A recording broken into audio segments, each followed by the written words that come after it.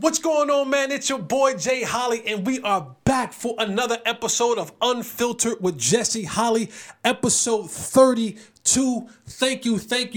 You're all far too kind. You could have been anywhere in the world, but I am so glad you are here with me. I am Jesse Holly, the sports talk equivalent of Braille. People feel me when I speak.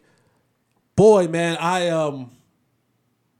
I got to make an announcement, and you guys know how I like to get down. I like to give my encouraging pieces at the top, because let's be honest, most of you aren't going to last to the end anyway. So, because I'm not for everybody, but I am so thankful. I am so hyped. I gotta maintain and keep myself composed. I got a whole show to do, so I can't blow my load. Pause. Blow the load at the beginning of this show. I gotta be able. Now I gotta be able to sustain.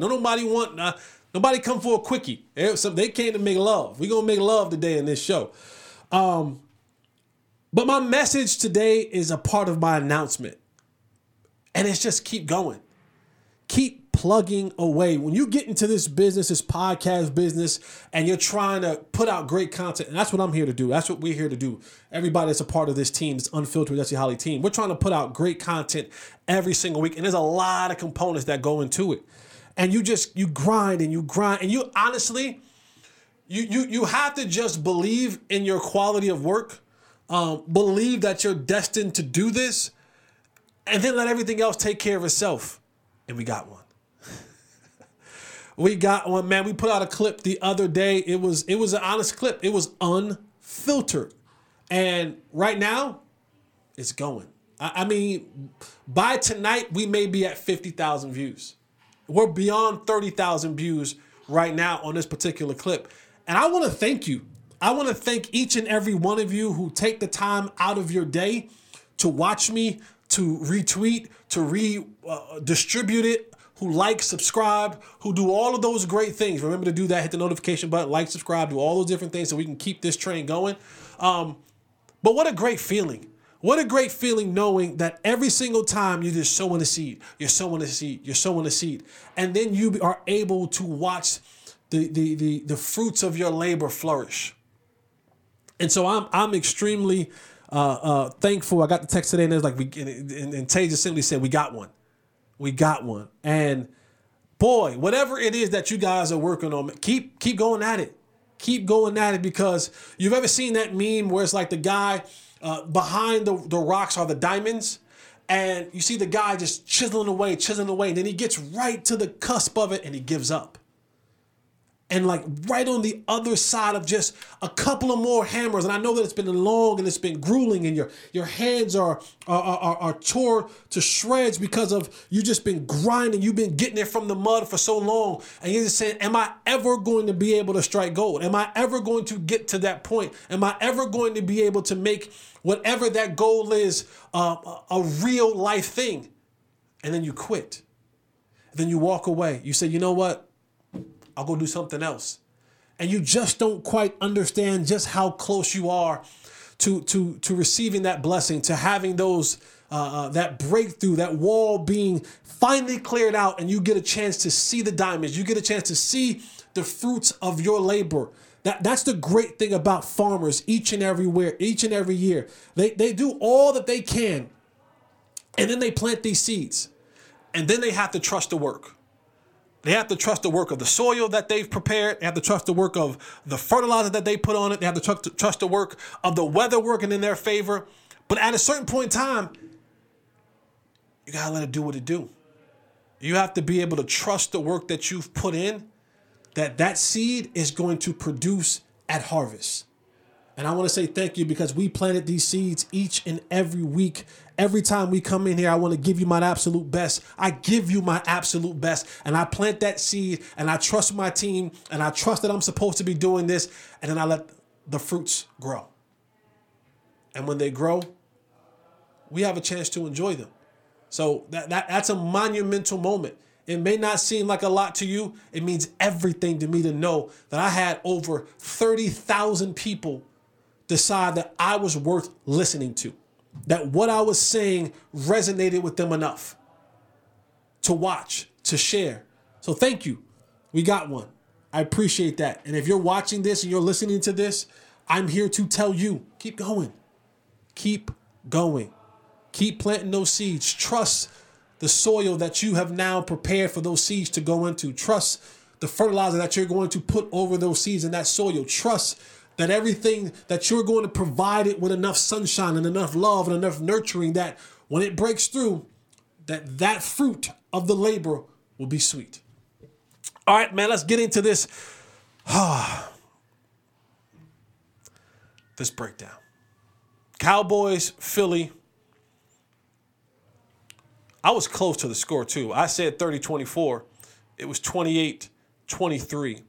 Cowboys lose to Philadelphia in Philadelphia to fall to 5-3, 2.5 games back in the division. Philadelphia moves to 8-1. And, you know, be calm, Jess. Compose yourself. And not, I don't want to get lost, my emotions to get lost in this. And I want to be able to give and deliver great content. But I must say, because it says it up there, unfiltered. So I must be completely honest with you. I have never been and will never be one that lives in the moral victory space. Never.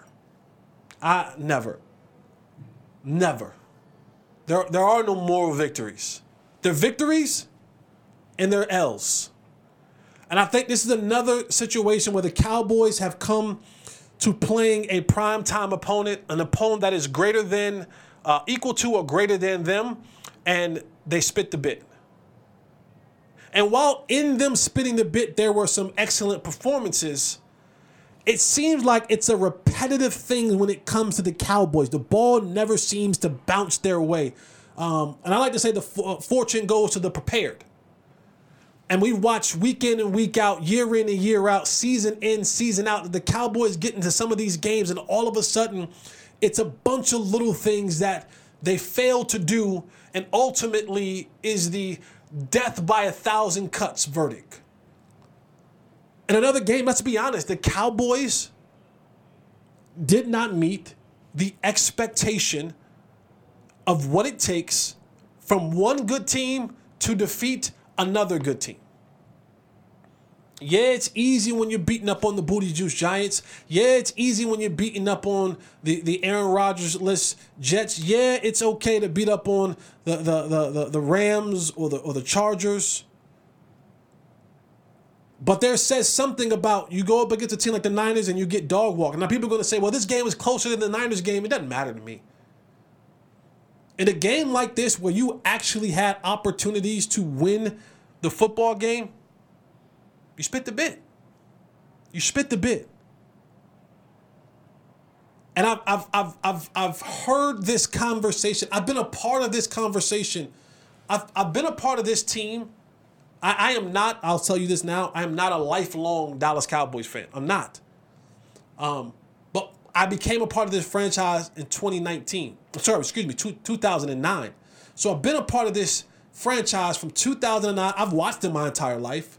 But 2009 as a player, and I've covered it. So I've been a player or covering it since 2009. And the conversation begins to, it sounds the same. Talented roster, don't meet expectations. Talented this, don't meet expectations. Boy, this is going to be one of those great years, don't meet expectations. And I get it. We have a long rest of the year to go. But boy, we come to these games and we come to face these opponents and we don't show up. Now, we can get into the crust of what the game was. I thought Dak Prescott was amazing. I did. I thought Dak Prescott played a hell of a game. I'm going to go do the research and find what I said this because I know I said it. I said it on this show. I said it on my other shows. I said if the Cowboys were going to win this football game almost to a T, I said Dak Prescott would need to throw the ball about 45 to 50 times. He'll need to have 375 yards, 3 touchdowns, and I gave him an option to have a pick. He threw the ball 44 times. He had 374 yards passing, and 3 touchdowns. I thought Dak was amazing. But again, he had his moments in that game. But Dak, over the last couple of weeks, and I'm going to give credit to where credit is due, he has played an elite level of football. He has played a brand of football that gives you a chance to be successful. He had a really good day. A really good day. He looks like he's in control of this offense again. He's using his legs more. Because while he was sacked 5 times, and we'll get into the reason he was sacked 5 times, it could have been 10. I'm going to be honest with you. When you go back and you rewatch this game, it could have been 10. It legitimately could have been 10 sacks. But he has figured out now that I have to be more mobile. I have to use my legs. I have to make things happen. Because his legs are what got him out about 3 or 4 or 5 sacks.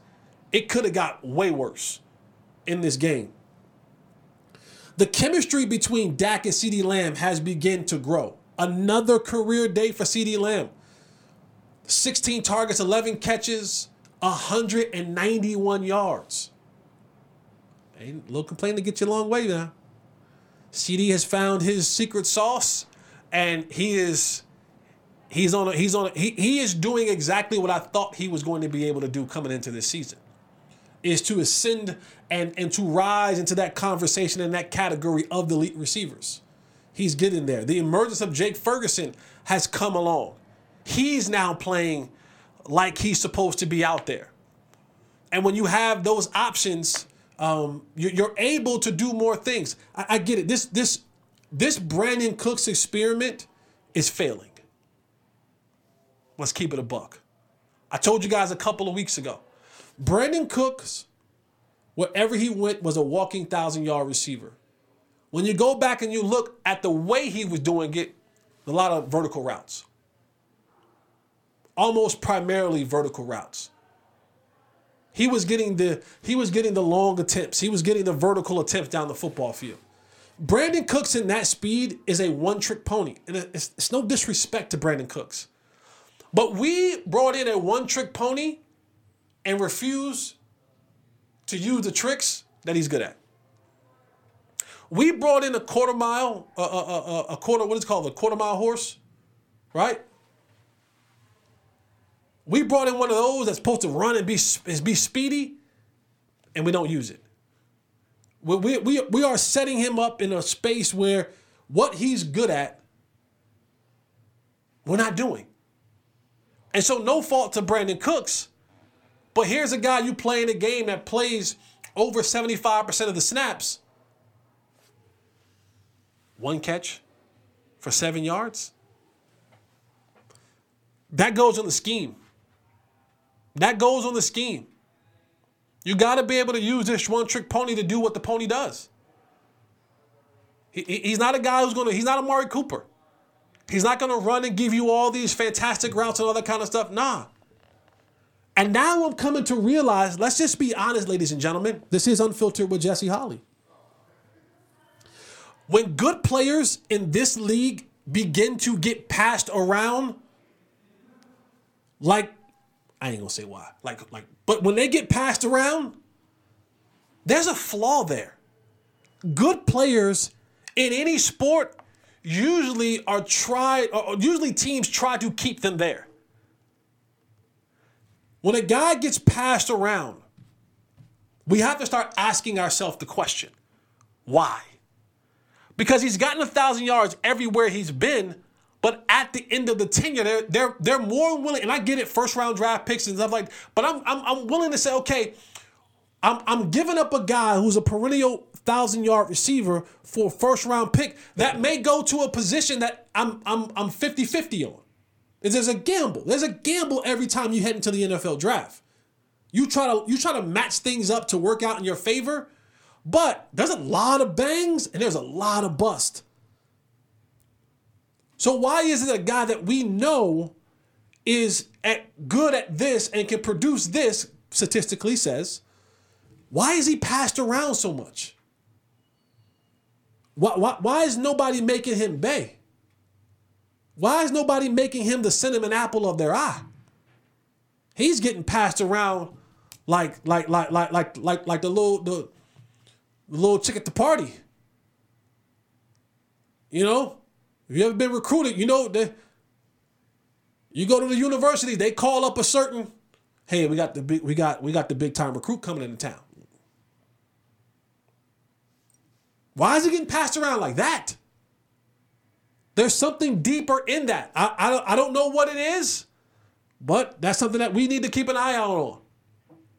But he is not producing in a way that you need him to produce as your number 2 receiver. When you're giving a guy that many reps, you need production to go with that. We're 8 games in the season for the Cowboys. He don't have over 25 catches.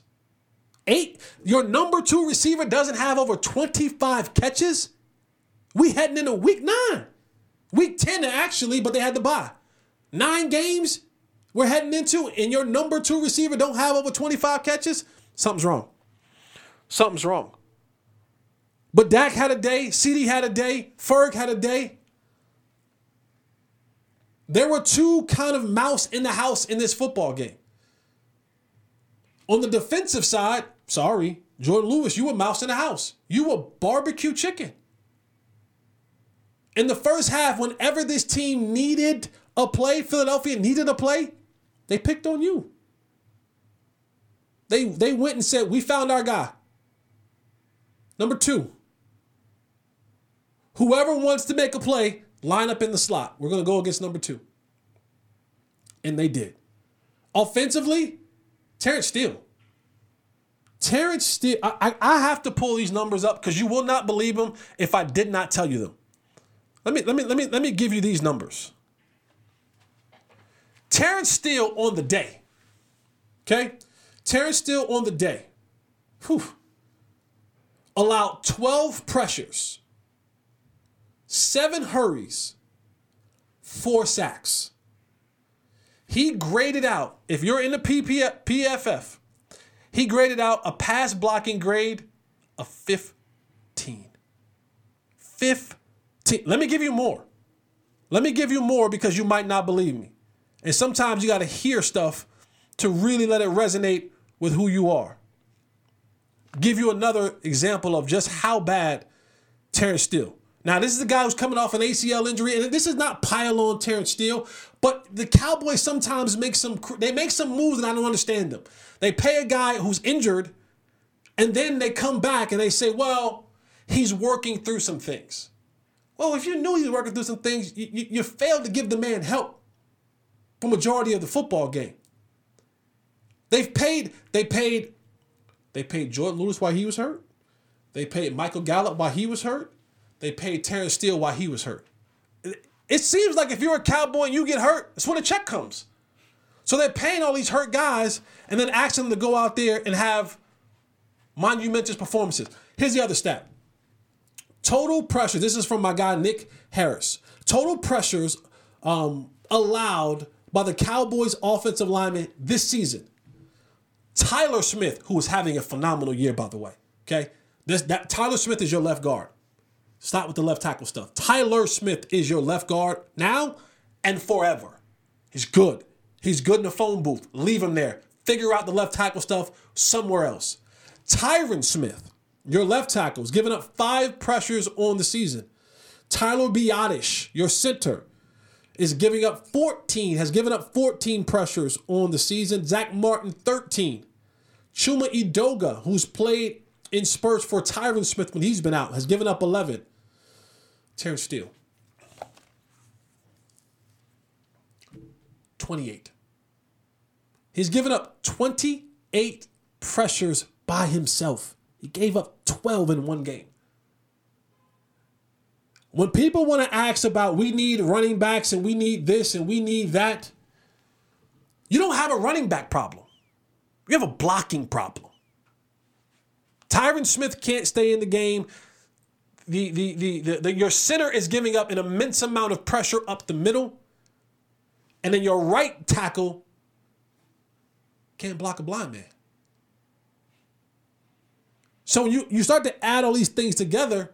This is why you have a season low. And while some Cowboy fans may not want to believe it or hear it, money is a political play in the National Football League. The more money you make, the more political power you have. What do I mean? You keep talking about getting another running back in here for Tony Pollard. The running back landscape on the National Football League, they don't want to pay them a bag of chips. Tony Pollard is making $10.1 million. That is the fourth highest paid running back in the National Football League. Fourth. They ain't putting him on the bench. And they ain't splitting many carries with whoever y'all want to bring in. I do agree you should give some more carries to Rico Dowdle. I like Rico. I think he gives you, because y'all want to go back to the Zeke element, I think he gives you the Zeke physicality. But you have to understand, they're not putting the fourth highest paid running back at $10 million. When they don't want to give running backs $3 million, $4 million, he's making 3 times of what they actually want to give running backs in the National Football League. They ain't putting them on the bench. I don't give a damn who y'all want to sign. They're going to run this dude into the ground, and they're going to tell him, thank you for your services. We appreciate you. Unless you want to take this $3 million next year, or, this 3-year, $12 million deal, and we'll, with the incentives to get up to $15, $16, $17 million, but your per year average is going to be around $3.5 million, like the rest of the running backs in this league, we're done. Antonio will have to go somewhere, and he'll bounce around. He'll go get 3 here and 3 there and 3, but that's just what it is. But you don't have a running back problem. You got a blocking problem. Offensive line is bad. Tyron can't practice, can't play. Tyler Biadasz is nursing the hamstrings, giving up pressures up the middle. Like I said before, Terrence Steele is and I don't want to sound like I'm hammering these dudes, but the facts are the facts. You get 28 pressures in the season. You get 4 sacks in the game. You won't win that way.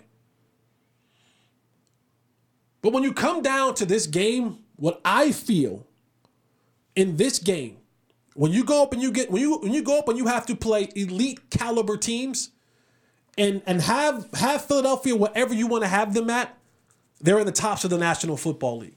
Whether they're the best team or the second team, they're in the top 3. And so when you play Super Bowl caliber teams who are legitimately contenders for the Super Bowl, the one thing that you cannot be is undisciplined. And the other thing that you cannot be is you cannot have the details not met. And when you pull back the layers of this game, when you peek under the hood, when you look up under the skirt of this game, the details are the things that lost this football game. This game was lost in the third quarter. The Cowboys were up 17-14 at halftime. Come out of the half, the details of the game. Brandon Aubrey had a great season so far. What does he do? Kick the ball out of bounds. Where does Philly get the ball at? 40-yard line. That's 15 yards. That's a first down and a half where now I am 10 yards. I'm 11 yards from flipping the field. So even if I get nothing, I've now flipped the field. See, as a special teams guy, you understand and you know about hitting yardage. That 15 yards is hitting yardage. What happens?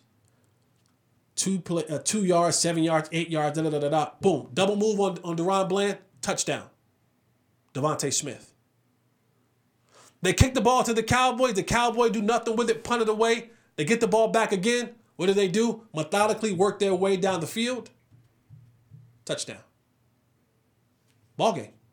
That is your ball game. That is the ball game right there. The Cowboys scored 6 points in the second half. They did what they had to do. Details of the game. And I'm going to give you some details of this game. When you go back and look and go, when you have this many details that are missed, you lose football games. Let's go back to the first half. On their first drive, Philadelphia's first drive, I felt that there should have been a challenge call. Jalen Hurts was down. If you're a Philadelphia fan, gave you a fantastic spot. If you're a Cowboys fan, horrible spot. It should have been 2 yards. A big 2 yards. They give him 1 yard. Cowboys didn't challenge the spot for whatever reason. Philadelphia has an automatic play there. They got 1 yard, 1.5 yards. The tush push, ain't nobody stopping that. Sorry. And don't nobody do it like them. They get a first down, continue that drive. What do? Go down and score. If you challenge that play and it's 4th and 2 and they're backed up a long 2, they're punting that. And anything could happen in that situation. There was at least 7 drops in this football game. Michael Gallup had his share. CeeDee Lamb had his. Ferg had his. Pollard had his. Tolbert had his. I mean, it was you get a drop, you get a drop, you get a drop. Can't have 7 drop passes. Those are drive killers. And some of those passes were to extend the drive. Got to punt. I talked about the kick the ball out of bounds. Schoonmaker. When you go back and you watch the Schoonmaker play and where you can say that, I get it, he was tackled before he actually caught the ball. What you learn as a receiver type player, tight end, receiver, whatever it is, you always learn, you're taught this in receiving the football 101. When you're in crucial situations, 4th down, goal line, games on the line, if the mark to get a first down is 8 yards, I run my route at 9.5.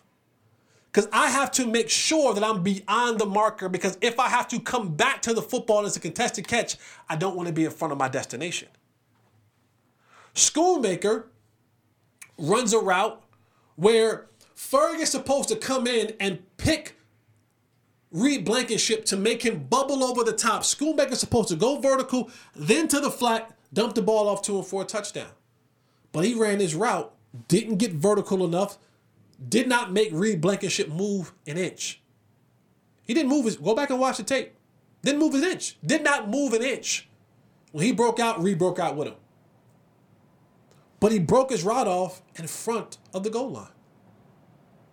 Down. Feel how you feel about the pass interference or whatever. No touchdown. Touchdown off the board. Can't have that. Cannot have a guy, rookie. I get it, you're a rookie, but hey, you've been playing the position for a long time. You cannot do that. Details. 2-point play. Dak's running for the 2-point conversion, using his legs. I like it. I love it. But Dak, come on, dog. Come on. Take the contact. Make sure. Know that you know that you know that you know that I'm in there. Stepped out of bounds. You can't do that. That is a detailed matter in a game that cost you 2 points. Changes the outcome of the game. Cavante Turpin, when they punted the ball back to the Cowboys, right? Time is of the essence. I thought Mike McCarthy and company, they went a little bit too slow in their approach. They were burning a lot of gas. A lot of time was being ticked off the clock. They weren't moving with enough pace for me. Cavante Turpin, instead of you positioning yourself to call a fair catch and actually receive the ball, clock stops right there when you catch it, the ball hits the ground. And as long as the ball is rolling, the clock is running. You lost 7 seconds in that misplay. Doesn't seem like a lot. They could have used 7 seconds at the end of the game. Play call is different. If I know I got enough time to take a shot down the middle of the field and get tackled, it means a lot. That was another hidden thing that you don't think about. 7 seconds went off the clock when Cavante Turpin did not catch the ball. The delay of game, that's on Dak. Get in the huddle, get the call, break the huddle, get everybody lined up. That's huddle talk. That's huddle talk right there. Hey, let's go, guys. Let's go. Let's get in the huddle, get the play call, get lined up. Ferg don't know what's going on. He's looking around and saying, what is it? What is it? Then he finally gets the call, and now I'm doing silent count because it's a loud stadium. Now my guard is taking a little bit more time because now he has to survey the land to get the motion to the center, delay a game. Chuma Edoga, when you come in as an extra offensive lineman, it is worked every single day in practice. You have to go to the white hat official, the head official. You have to go to that official and say, hey, Mr. Official, 71 is reporting into the game. I'm an eligible receiver. The white hat then goes and he says, to the nation, 71 is an eligible receiver. Number 71 is an eligible receiver. And I know you're all going to say, well, Dak asked the referee, is he eligible? Dak can't do it. He cannot make that call. That has to come from Chuma Edoga. It's been that way since they allowed this rule to happen. And there's no way that Chuma can sit there all day and say, I said it. If you go to the official and you tell him 71's reporting, he is supposed to turn and announce to the world and to the defense, 71 is in the game as an eligible receiver. You didn't do it. You didn't do it. Cost your team. You cost your team in that situation. And then you have, from the coaching perspective, you continue to line up Terrence Steele with no help. And he wasn't getting beat to the outside. He's giving up inside. He's giving up the draws. And here's why getting beat inside is so crucial. If I beat the tackle inside, it's a straight line to the quarterback. If I beat him outside, I can at least allow him to run the hump. The quarterback can see me beating him outside, step up in the pocket, and have a chance to deliver the football. But if I get beat inside, where he going to step? Ain't nowhere to step. And there's nowhere to step up into the pocket. And what you don't want to do is retreat. You don't want your quarterback retreating backwards.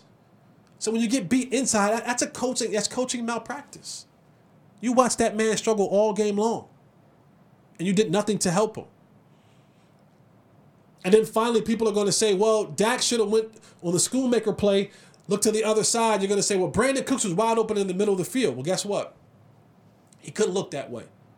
Zach Martin missed a blocking assignment. It was 3 for 3 on the right-hand side. Zach Martin's supposed to pass that guy off to the center, take the blitzing guy. Then Dak may have had a chance.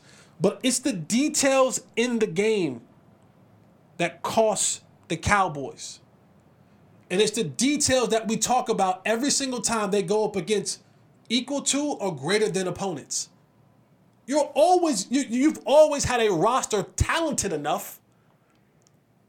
But what happens when you have Jimmys and Joes who are equal to or greater than in talent? It comes down to the details. In this league, you hear about it. It's a game of inches.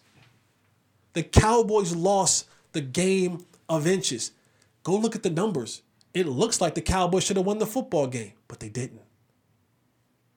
And this is a recurring theme that happens not saying week in and week out, but too often against quality, good to great to elite football teams. You have some players play well. Dak played well. CD played well. Ferg played well. Other guys, not so much. And when teams, that third quarter, and when teams want what they want, Philadelphia knew we needed a score right now. They got it. We needed one more score. They got it. When they needed something, they went and got it. When we needed something, we came up short. 6 points in the second half. Unacceptable. And still,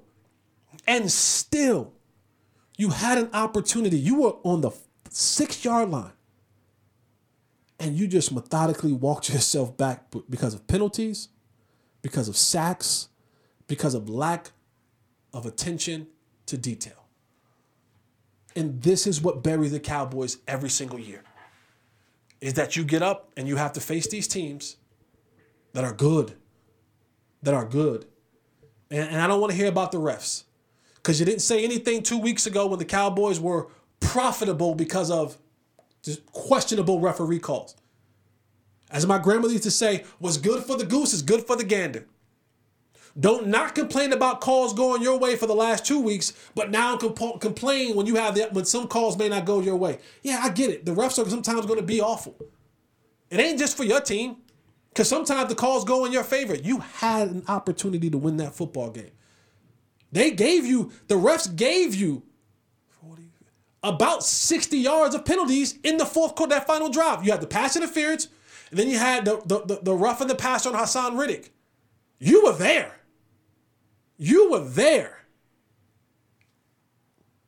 And you couldn't put it through. Cowboys lose 28-23 to the Philadelphia Eagles, put them 2.5 games behind. Now Philadelphia. They got the Giants up next, which should be a win. The Giants are bad. Sad news for Daniel Jones. He's out with an ACL injury. He's done for the year. Tyrod Taylor's hurt, so you're going to be getting Tommy DeVito. Should be a win for the Cowboys. And you get a chance to play this team again at home in the next couple of weeks. But, don't tell me, oh, I feel good about this. We could have won that game. You didn't. And you outplayed them. They didn't play a good game. I'm sure when they go back, I missed one. Details, 3 fumbles. You caused 3 fumbles and didn't get any of them. I missed that one. They're gonna watch tape and go, man, we won this game and we didn't play our best. So if you played damn near at your optimal best with lack of details, and they didn't play their best brand of football, and they still won, what happens if they play their best brand of football?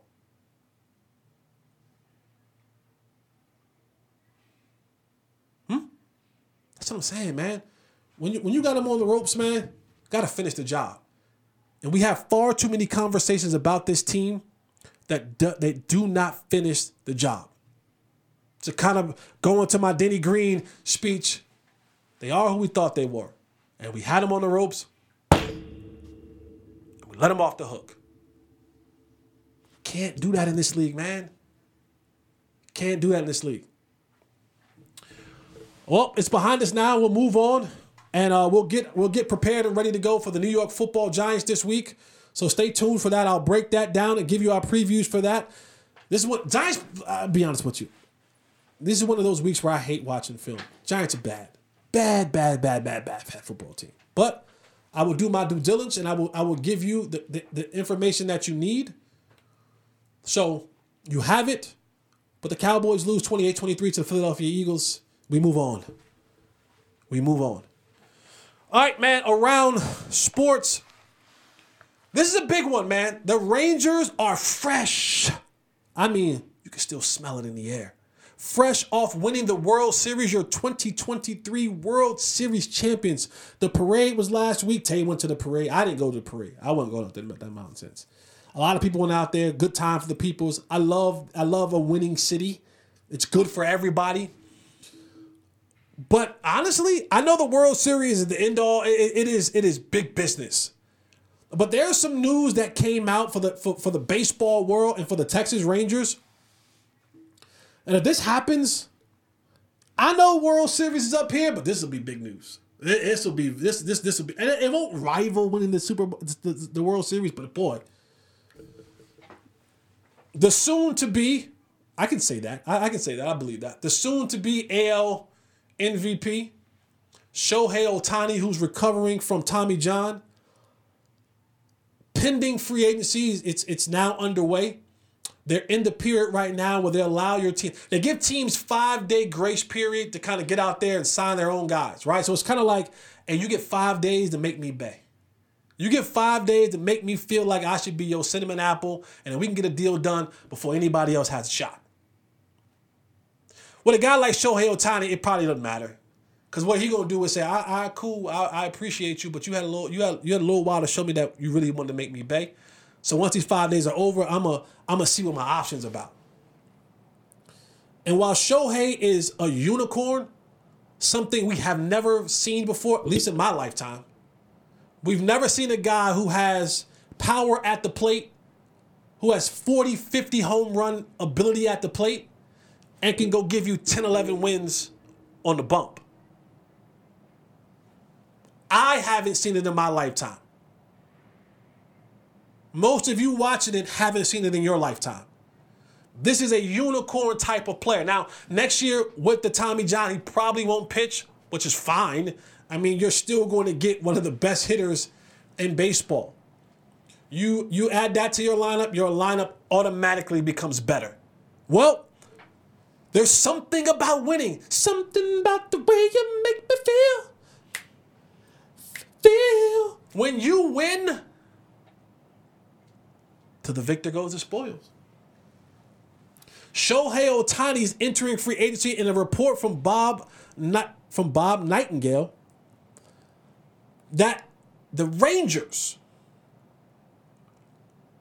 are in one is in Shohei's short list of teams that he is willing to go to. Now you got to compete with the Dodgers, got to compete with the Giants. Of course, Boston's going to stick their nose in there. The Yankees going to have their nose in there. The Cubs are going to have their nose in there.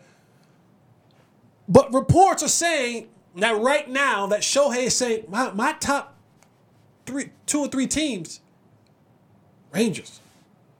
And there are some interesting, compelling things when you talk about being a Texas Rangers. One, the winning is there. Your winning is there. You're playing indoors. The weather is great. He'll still be in the AL when he's kind of familiar with. He's in the AL.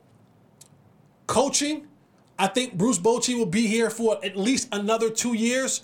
Winning sometimes gives guys rejuvenation. I heard Bruce Bochy talk today, and he talked about, I need to do some things that, I'm going to get my health better. He's probably going to do some surgeries or something like that. Probably the way he walked out to the mound, he might need a hip and a knee. He might need some of that stuff, but he's going to get himself better.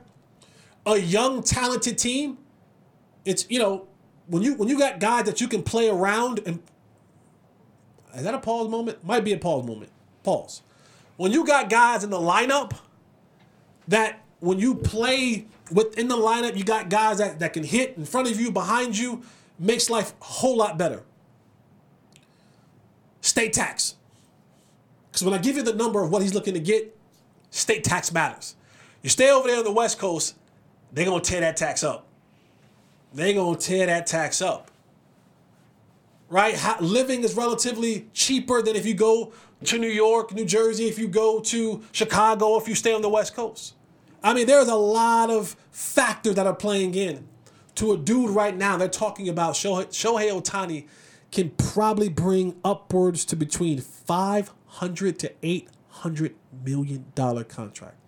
I played the wrong sport. Even though I was scared to hit the ball, I should have gave it a shot.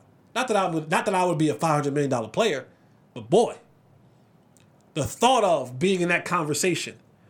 And the Rangers are a team right now that are saying, you know what? The window was open for us to spend. We got some money to spend. There's no salary cap in baseball. It's luxury tax. But you bring in a player like Shohei, automatically, you win a Super Bowl. You win a World Series. I'm already getting emails now from the Rangers. Spring baseball tickets are on sale.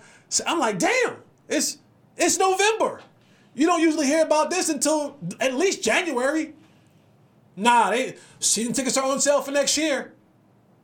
All of a sudden now things are happening. You bring a guy like Shohei into your fold after coming off the World Series, the tin roof will blow off this place. Not only do you bring that, you bring another audience in as well. You bring the Asian audience in. You bring that international audience in to watch your team. Now you have you have another population, and believe it or not, if you go down, there's a K-Town. Have you ever been to K-Town, Tay? There's a K-Town, a Koreatown. Good chicken down there. I'm just gonna tell y'all, it's good chicken. It's good chicken down there. You bring in that population now. They gonna support Shohei. They gonna come out and support Shohei. But if they can pull that off, I'm going out on a limb, and maybe I'm bugging, and y'all can tell me, Jay Holly, you're bugging. If winning the World Series is coupled with signing Shohei Ohtani,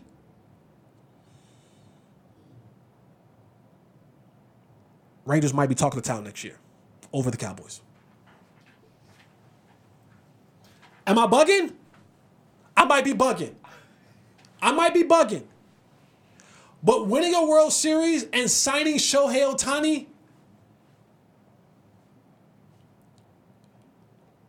if you put the Cowboys game and the Rangers game on the same day, with Shohei in the fold, don't know who might get more attention that day. Yeah, AT&T holds more people. Don't know who might get more attention that day. I'm just saying, you sign a guy like Shohei, and you couple that with the World Series. briefly, I don't know if it lasted the entire, but briefly, we get to that August, September thing again, and the Rangers are balling. Cowboys, you in trouble. Maybe I'm bugging. I might be bugging. Definitely the other teams are in trouble. Stars and Mavericks. Stars and Mavericks, you're done. Pack you up. Pack him up. Stars, Mavericks, pack y'all up. I might be bugging, but I don't know. Signing Shohei would definitely, the buzz around here would be crazy. I think for the first, if they figure out a way to sign Shohei, I think Jerry starts sweating. I do. I think Jerry starts sweating because he starts seeing I might be losing the grip of the city's attention. That's how big Shohei is. I'm not bugging. Jesse, you're not bugging. You're not bugging. I'm not tripping. I'm not tripping. I think Shohei's that big of a deal. While I do believe that MLB doesn't market their players good enough, I think Shohei is he is a megastar. He's an international megastar. Damn good baseball player. If you couple winning a World Series with signing Shohei, count your days, Jerry. Count your days. The pressure is now on. You can't talk about you'll have to get out of that mode of play winning. Like you play win. You play you want to win. You play. Because your attendance is always up. The ratings are always there. You sell the hopium to the people like one of the best hopium dealers in the country. They sign Shohei. Whoo-hoo. You're going to have to regroup. All right, man, moving on from there. I got some salutes I want to give. I do. I have some salutes I want to give around the National Football League. Salute to Josh Dobbs. Got to give Josh. The Arizona Cardinals have one win this season.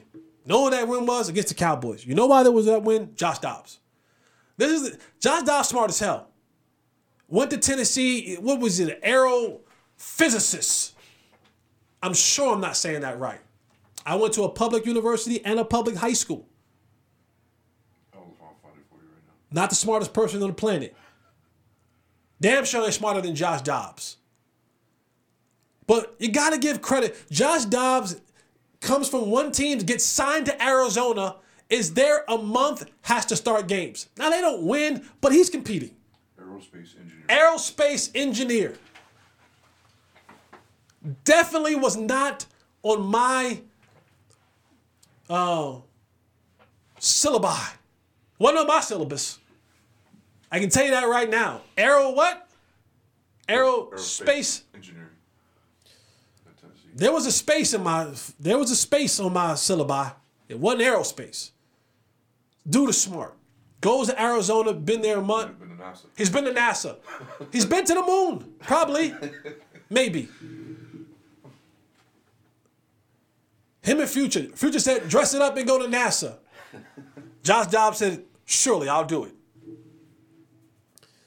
Goes to Arizona, is there a month, ends up having that team compete. They didn't win many games, but they were competing. Kirk Cousins tears his Achilles, is done for the season. They elevate, who was their backup quarterback? His name is Brandon Powell. Brandon Powell's like, all right, you're up, kid.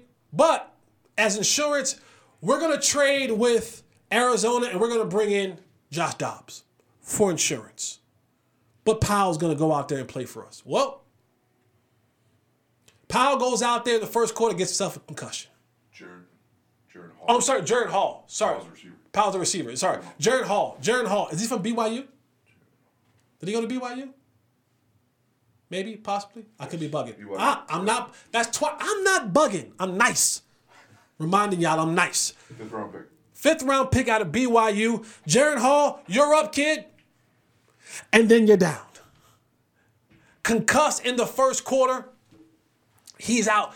Josh Dobbs, you're in. Josh Dobbs is on the sideline getting snaps from the center and the offensive line is around because they've never heard his cadence before. They're trying to get synced up with his cadence. Josh Dobbs is like, I don't even know everybody's name. Don't know everybody's name. I just got here. I don't know everybody's name. Who you? Who? Hey, I'm Josh. We're about to go out here and play a football game. What does he do? He gets sacked 2 times, fumbles 2 times. I think he gets a safety. Doesn't stop old Josh. And he got fumbled twice. He got sacked for a safety. Doesn't stop old Josh. He keeps coming. Pause. He keeps going. Ends up 3 touchdown game, 220-something yards, and a game-winning touchdown to Brandon Powell. Vikings win the game against the Atlanta Falcons. This dude just got there. He is a consummate professional everywhere he goes. And that it says something about a guy who can go from one team to the next. Now, I don't know if he's going to run off a bunch of victories, but that says something about a dude who can come in there and just win. Shout out to you. Shout out to my boy, CJ Stroud. I told you guys I'm a fan of CJ's. He is balling. Another fantastic performance. I got to get his stats right quick because I forgot to write them down. 470. 470, 5 touchdowns. 30-42. He's made Dalton Schultz and Noah Brown. You want there in the stats too? Noah Brown had 158 yards receiving. What did Dalton Schultz have? 53 for Noah. 153 for Noah. 130 for Schultz. 10 catches. Huh. Touchdowns for both of them. Huh. And then the Tank Dell had 114 as well. I'm give me all the CJ Stroud stock you got. I'm in. I'm in on everything CJ Stroud. You hear that young man talk, he gets it. He understands it.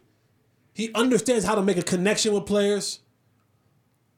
I think DeMeco Ryans is in that caliber of the young coaches who understand that I have to love on this dude. I got to be transparent with this dude. I got to surround him with the right stuff. I can't just put him out there and hope that it happens. I have to put him out there in ways that it can happen for him to be successful. And boy, I am all in. I'm all in on CJ Stroud, man. This kid, he has it. He has the it factor. And he may break the curse of Ohio State quarterbacks. I think this is the one. He is the generational curse breaker of Ohio State quarterbacks in the National Football League.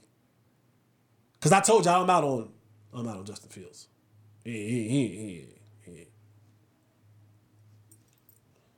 Pack him up. CJ Stroud, my brother, salute to you. Salute to you. He is on a historic run for a rookie. And to right now, most people thought that the Houston Texans probably wouldn't win 4 games all year. They're 4-4 right now. They're 4-4 right now. And they're going to continue to build. Look up what draft picks Houston have this upcoming draft. Because you add some more talent around that kid. Houston, you do not have a problem at quarterback. You got one. They got 8 picks and they have Cleveland's first. Oof. If DeMeco Ryans is worth his weight in salt, you turn those picks, you get some defensive guys because you're a defensive coach, but you surround that kid with some more talent, man. What number is that Cleveland pick? You mean like projected? Yeah. If that Cleveland pick is pretty high, there's some guys out there. I like that Florida State receiver, Kean Johnson, Florida State. I like that kid. That's a good kid. But yeah, CJ Stroud, brother, salute to you. And then my final salute goes to interim head coach Antonio Pierce. After Mark Davis came to his senses and fired the GM and fired Josh McDaniels, who I told you guys is a horrible human being. they gave the job to Antonio Pierce, not just 21st. 21st? Okay. They gave the job to Antonio Pierce as an interim head coach right now with the potential to possibly be in the runnings next year for the head coaching job. I told you guys time and time again before how I felt about Josh McDaniels. He is one that I have not been in favor for. Story comes out by the great Jay Glazer, comes out Sunday. The Raiders had a come to Jesus meeting, okay? And it was an opportunity for the team, captains, whoever, to speak their piece. And they unloaded on Josh McDaniels. Player after player after player. In the cowardly manner that Josh McDaniels moves in, he had Antonio Pierce speak on his behalf. In the speech that Antonio Pierce had talked about, he said, I was a part of that New York Giants team that every week we believed in our game plan so much that it didn't matter who we played, we felt as if we were going to win. We need to restore that feeling back into our program. Well, if you know anything about that team that he was talking about, that team went on to beat the New England Patriots in the Super Bowl.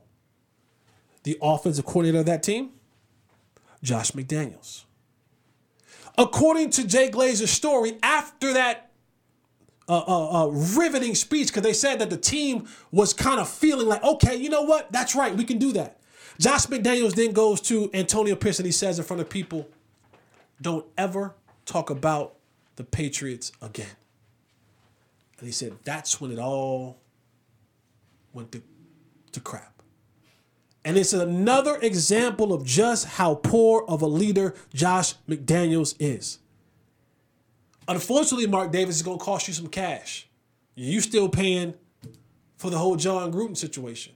So now you got John Gruden, you got the GM, and you got Josh McDaniels. But you made a good move.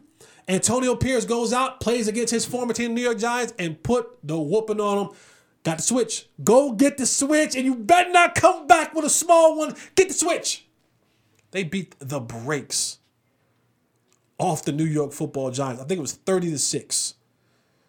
Yeah, 30-6. They beat up on the New York Football Giants. Knocked out Daniel Jones in that game. I don't know what this means for the Raiders, but guess what, Raiders? I can pick you now. Josh McDaniels is out of there. He's a rich man, but he's out of there. Shout out to Antonio Pierce.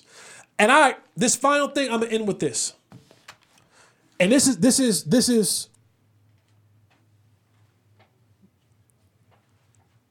is one that I'm passionate about. Even Tay and I, we got into a respectful.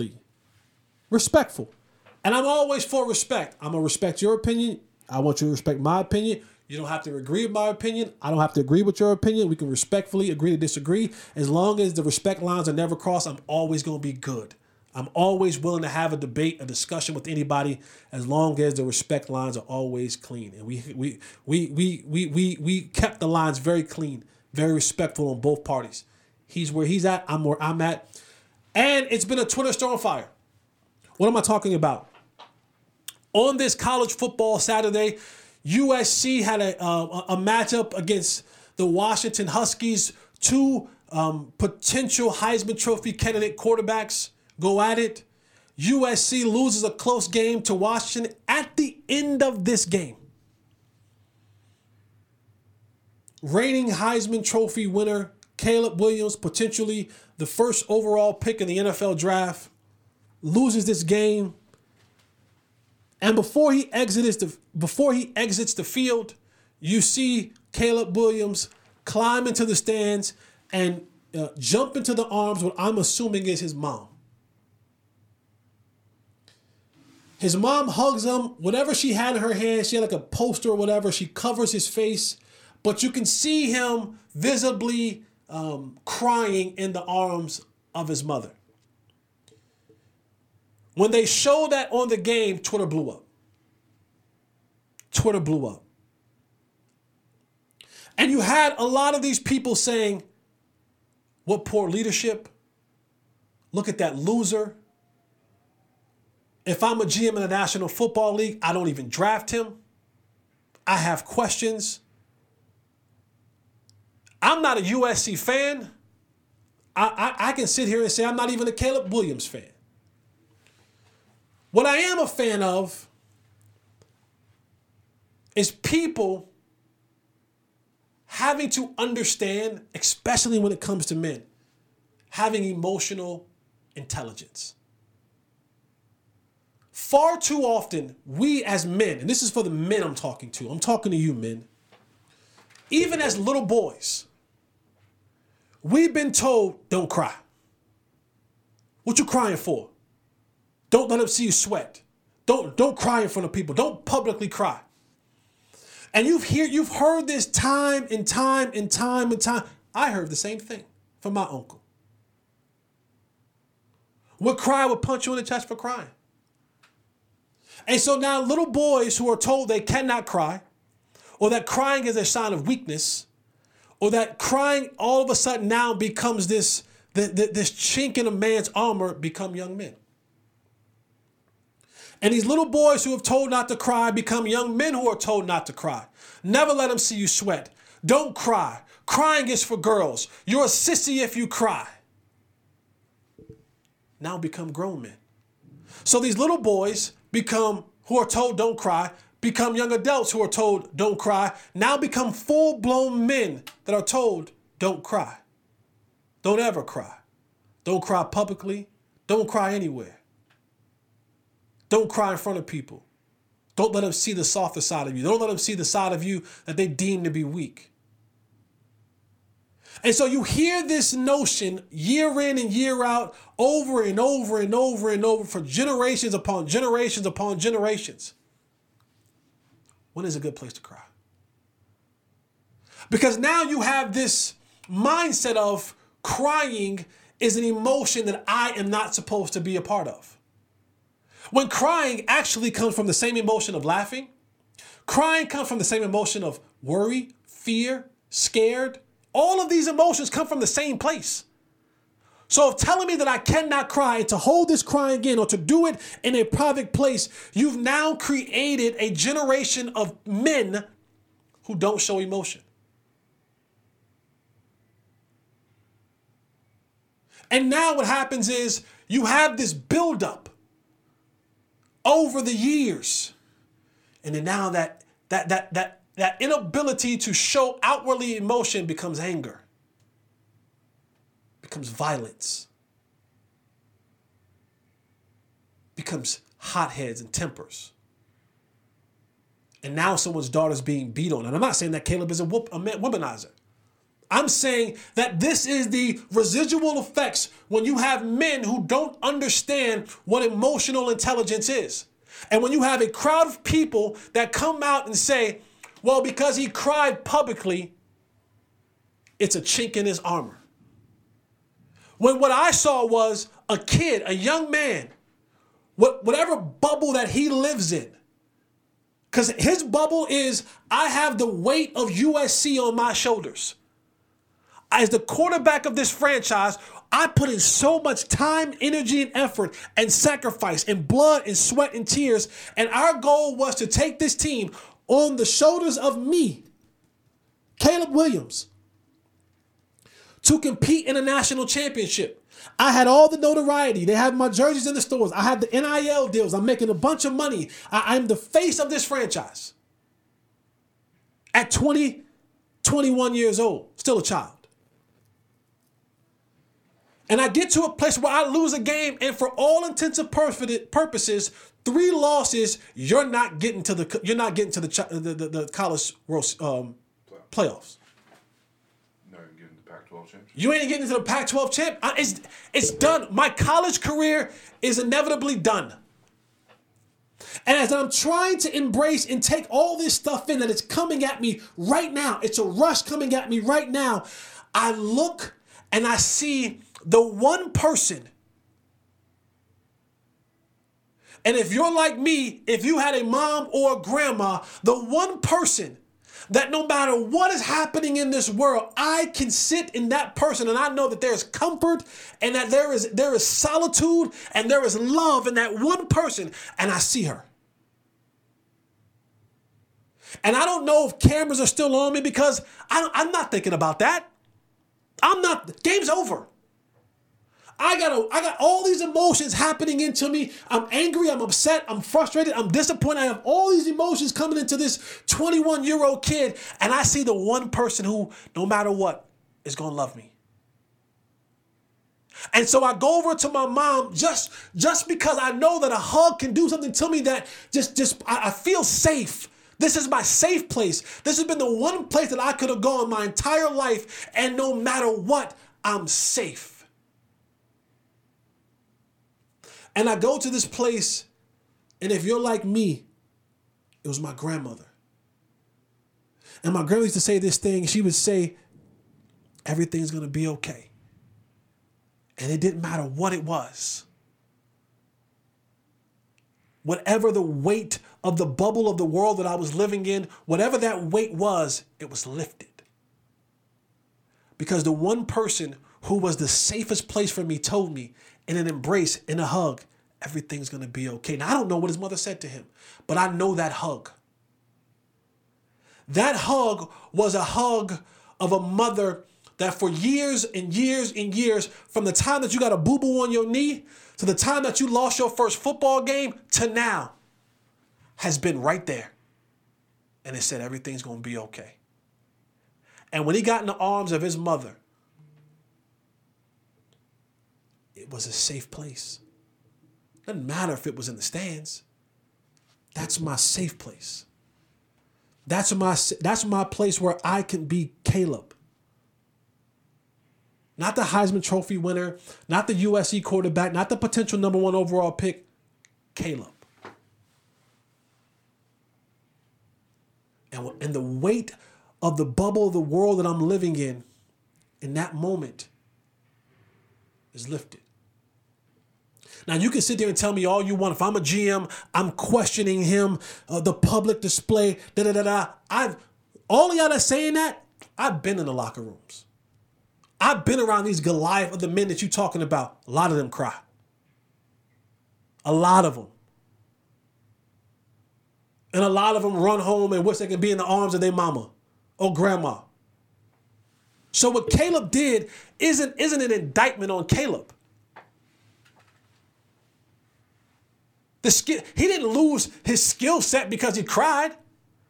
I saw a kid that looked frustrated because he put in so much work, and winning matters to him and losing bothers him. I don't give a damn what the optics are. And I respectfully let anyone have their opinion. But this is wrong with men today. Is that we find ourselves in these places where can I express my emotions? Because if I cannot cry and I don't have the emotional intelligence to know that, you know what? Something is bothering me. Crying is actually healthy. It's an emotion that each and every one of us has been given from God. So if you can laugh, you can cry. And it's okay. We have too much of this this masculinity where men don't cry, and if you a cry, you a punk, and you this and you that. Says who? Says who? I saw Mike Tyson cry in public. Bet you won't call him a punk to his face. So when I see that kid have that emotional moment, it's crazy that we live in the world today, and I get it. Social media ain't real. But what's real is there are so many men who are sitting in prisons, who are dead, who are emotionally distant, who don't have a concept of what they are, because you build and you hold all that stuff in and then you break. Because you've never figured out a way to where can I express my emotions. I am here to tell you, men that are watching this, you can cry. Publicly. And it's okay. And I know people are going to say, well, you add crying to him putting F Utah on his fingernails and them laughing at Max Duggan. Okay, cool. Hypocritical in that moment. Right? The nails, I don't care about that. Like, that's, young people do that now, right? That's a thing. The nails and all that kind of stuff, cool. But to say that there's some sort of negative connotation to anybody who cries, especially men, that if they cry publicly, it's a bad thing, you're wrong. And I respectfully disagree with your opinion about it. And if you're a GM or an owner or a team that's looking for a franchise quarterback and a man crying in his mother's arms in a moment where he was looking for a safe place scares you, I almost want to say I guarantee the franchise that you're running is already a bad franchise. And it ain't because of a kid crying, it's because you're the leader, GM, owner, whoever that is. We got to do better. We have to give these young men, these little boys, kids, young men, we have to open up that space of, be emotional. I ain't saying whine and be a brat all day, but if you're going through, what is wrong? There is something wrong. And it's okay to express that through tears. Let's kill the stigma of this negative thing when it comes to males crying. It's healthy.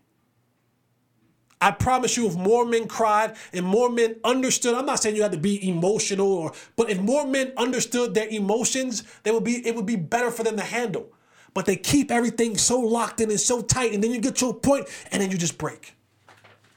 And that's what's killing a lot of folks, in health-wise and in their temper and actions to others. So, Caleb, I wish I still had my grandmother here to cry in her arms sometimes. Young man, I saw nothing wrong with what you did. Now all you got to do is go out there and show them that you're still a great football player. And every now and again, you're going to have a few tears. If there's a man watching this, it's okay to cry for you too. I know what your granddad said. I know what your uncle said. I know what your old school father said. But it's okay. Allow yourself the space to be emotional. My therapist tells me, he said, listen, when you have an emotion that's real, let's sit with that emotion. Let's identify it. Let's give it a name. I'm crying because that offended me. That hurt my feelings. It's okay to say that. And when you're able to do that, you're able now to maneuver and navigate in a space of emotions that's healthy. That's healthy. And you're able to identify those things and put a name to them. And not keep them pent up until you explode. All right, man, that's the show I have for you guys today. Thank you guys so much for being here with me. I'm telling you, I pour out to you guys because you pour back into me. We got one, man. Keep liking, subscribing, hit the notification at Mr. Fourth Along all over the platforms, Instagram, Twitter, Facebook, Fanatic Views. Find us on YouTube, Unfiltered with Jesse Holly. Continue to make this thing real, man. I promise you, we're going on this journey together. You and me, us, we going to the top, man. I appreciate you all so much. Tell a friend to tell a friend. Hit the notification button, man. Holler at me. I love the engagement. I love to be there. Leave your comments, Spotify, Apple. Subscribe there. Leave your comments, man. Thank you guys so much. Remember, never let anyone say that their life is better than yours because it's your life. Eliminate the contingencies. I'm out.